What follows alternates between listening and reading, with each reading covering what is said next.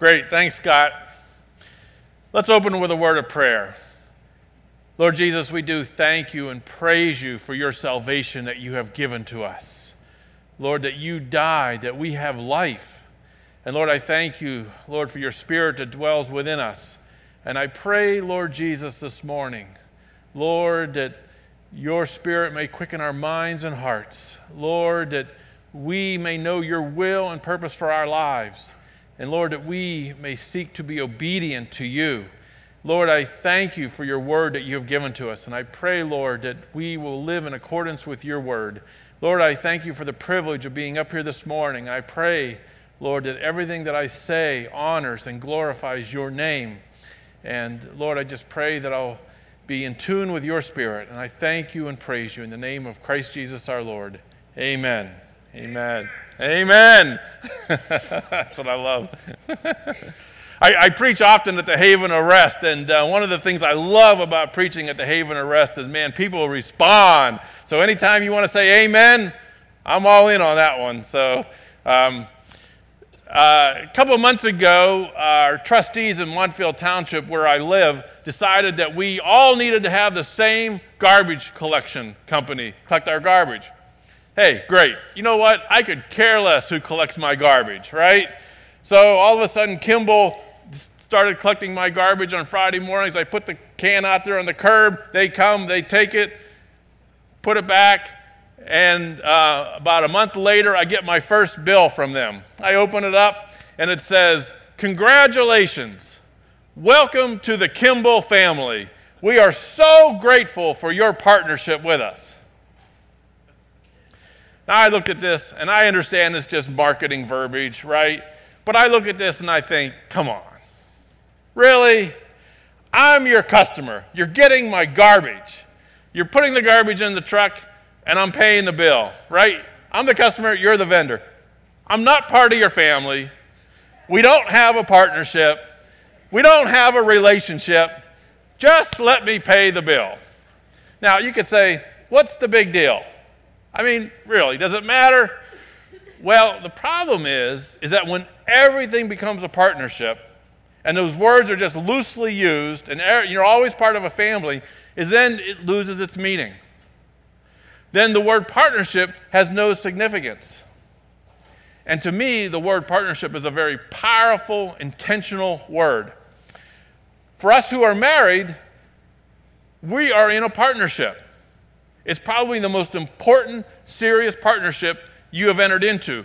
You, with your spouse, stood up here, you faced each other before God, and you said words like, "I take you to have and to hold from this day forward, for better, for worse, for richer, for poorer, in sickness and in health, to love and to cherish, until we are parted by death.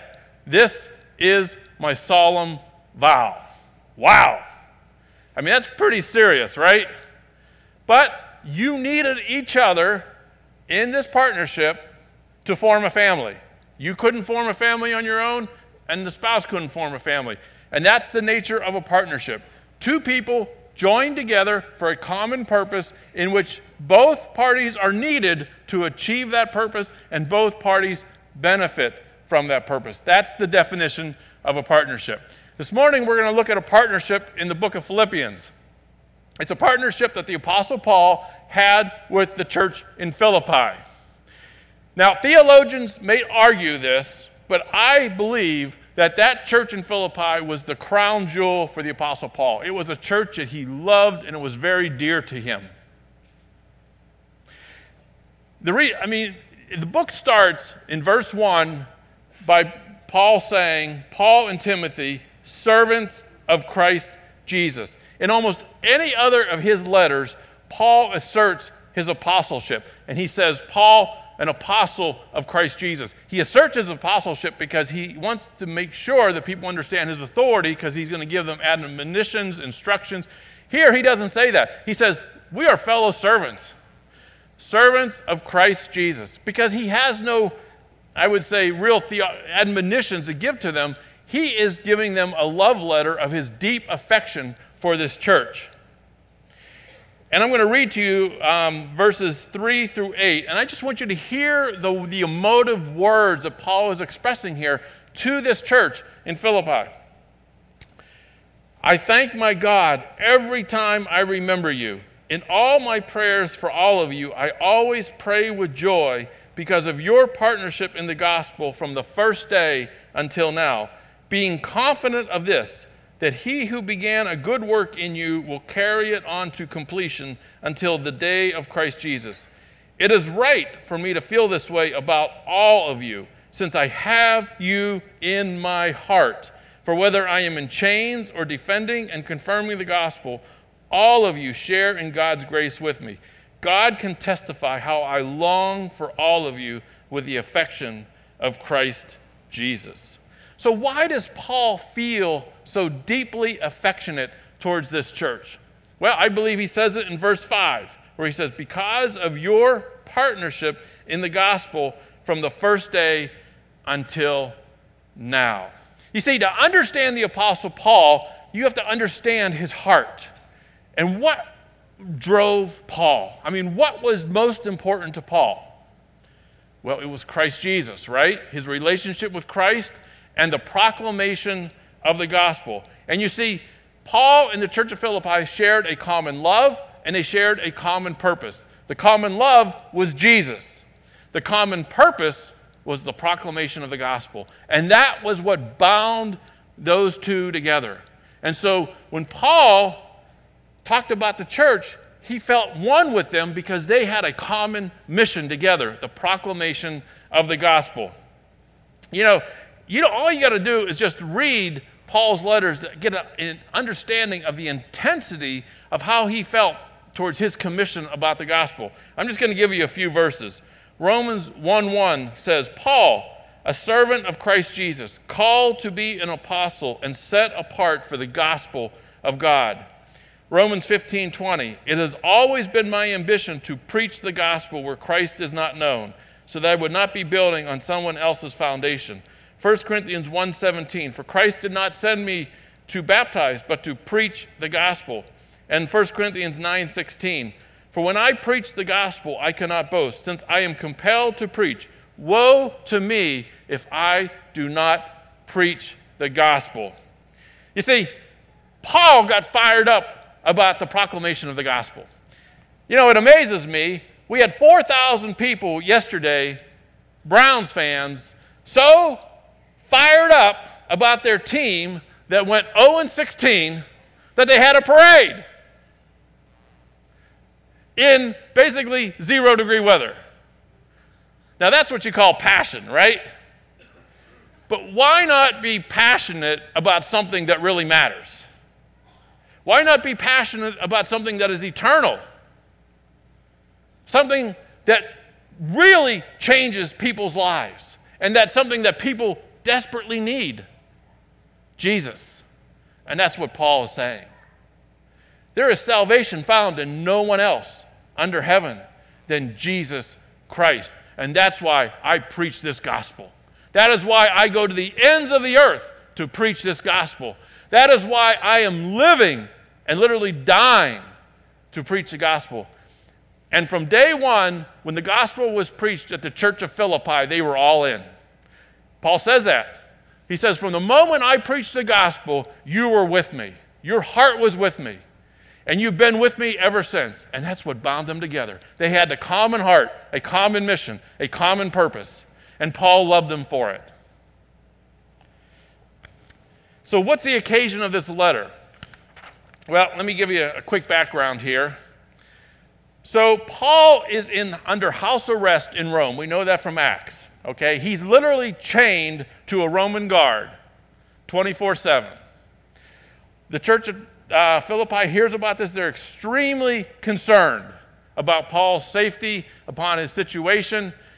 And so they send Epaphroditus. Now, we don't know anything about Epaphroditus. We assume he's a leader in the church, but we don't really know. They send him to help take care of Paul, to deliver gifts and make sure he's well taken care of. Just like as if we were to hear that J.D. Dewey was put in prison in Senegal. We would send somebody, probably, to make sure that the family's okay, everything is okay, they did the same thing. Now, it was an 800-mile journey from Philippi to Rome. So this is a long journey, right? A couple months journey. This is no quick plane ride. 800 miles. Epaphroditus goes there, and while he's taking care of Paul, something happens. We don't know what, but he gets deathly ill to the point that he almost dies. Now, this news gets back to the church, and they're very concerned because now, not only is Paul under house arrest, but they're about ready to lose their elder. And they're very concerned, and Paul knows that they're very concerned, so he is eager to send back to them Epaphroditus. And so that's the occasion. Epaphroditus is getting ready to go back, and Paul writes a letter to send with Epaphroditus. Now, the first thing Paul wants to make clear in this letter is, look, I know you're concerned about me because I'm in chains, okay? Don't worry about it, right? What does he say right here in verse 12? Now, I want you to know, brothers, that what has happened to me has really served to advance the gospel. Now, this is amazing, right? I mean, Paul is chained, literally, to a Roman guard 24/7. Me and you are chained together. You're not going anywhere, and I'm not going anywhere, right? But that's not going to stop me from preaching. And you're going to sit here and you're going to hear it. And then you're going to come in and be chained to me. And you're going to hear it. And you're going to hear it. And around the clock it goes. And Paul says, this is great. He's not sitting there sulking and saying, oh, poor me. I can't believe I'm under house arrest. He's saying, God is bringing me Roman guard to Praetorium, and they're coming to Christ, and we rejoice. Now that is a warrior, right, for Jesus Christ. He is saying, I don't want you to be worried about me. People are coming to faith in Christ, and the whole Roman guard is aware of it. Matter of fact, Philippians 4:22, he alludes that even Caesar's household is now coming to Christ. God, he's using the opportunity that God has given him to start the church in Rome through evangelizing the Roman guard. Isn't that unbelievable? But that's exactly what Paul did. Pastor Scott has been preaching through Romans. Do you ever think that first church in Rome was started by the Roman guard that Paul evangelized? So, do we share the heart and the passion of the Apostle Paul? How big is our heart for the gospel? Is it Grinch size? Or is it Paul size? Or somewhere in between?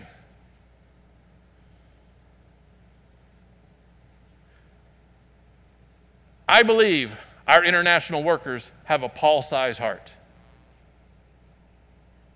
Because that's why they've been willing to leave their family, sell their possessions, go to a strange country. I'm standing here looking at the family of Summer Hartzler right in front of me. They understand the pain of separation. They've just celebrated Christmas without their daughter. They get it. And trust me, Summer gets it. Why do our international workers go to Burkina Faso, sell everything they have? Is it because they love the adventure? They love the food? They're crazy? No. They go because they have a Paul-sized heart to proclaim the gospel that no one is saved except those who believe in Jesus Christ alone, period.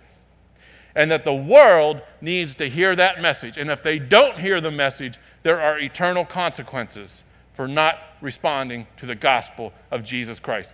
That is what Paul believed. It's what our international workers believe. And it's also, to be honest, what my wife and I believed. Pastor Scott mentioned that Katie and I were in Poland. We left a church that we loved. We sold our house. We literally sold all of our possessions. And we moved to Poland. Why? Because we believed that God had called us and that the Poles needed to clearly hear the saving message of Jesus Christ. And so while we were in Poland, we were in the city of Lublin, and we found out about another church that was 45 minutes away called Puławy. And Puławy was about double the size of Wadsworth, about 50,000 people. And it had one church of about 20 people, 20 very young people.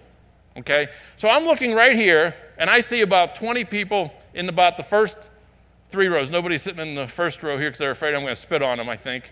But in the next 3 rows, there's about 20 people. So you now are this church in Puławy, the 3 rows I'm looking at, okay? You're it, all right? Double the size of Wadsworth, all right? You're the only evangelical voice that this city has, all right? It is your job to bring the gospel to the city. You're young, and also because you're a Christian, you're looked at very suspiciously. In fact, some of you have probably lost your jobs because your employer doesn't want a Christian. You've been ostracized from your families. And somehow you have to have the credibility and the influence and also the courage to bring forth the gospel to this community.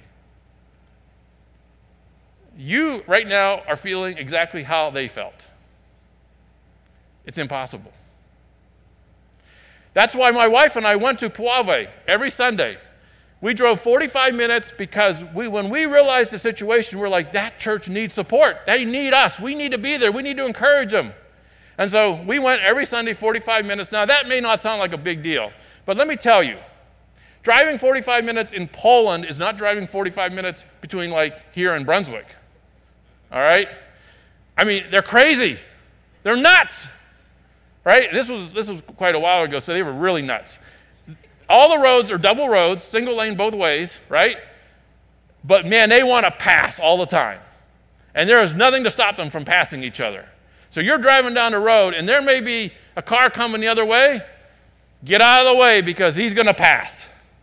Right? And it's not uncommon that in this twin lane road that somebody's passing you, and coming at you is another car passing another car. Now, you can do the math. That's 4 cars, 2 lanes. Something's got to give, right? And sometimes there's bicyclists on the side and people in horse and buggy. They don't know. They don't care. That's why as you're going down the road, you see these big signs that say, warning, in this next mile, 30 people have been killed and 70 people injured. And sometimes the numbers were big. Every mile. And you're thinking, I'm taking my life in my hands. And you were. So we did that. Every Sunday, even during the week sometimes, we went. Why? Because we cared about this church. We thought if this church doesn't make it, there's no witness in this community. But as I was there for a couple years, I realized, okay, it's great we're here, and we love Autumn and Dorosha, but they need help. I mean, we've got to give them more resources. So I had pastored in England, London, 6 years prior, and I contacted them. I said, come and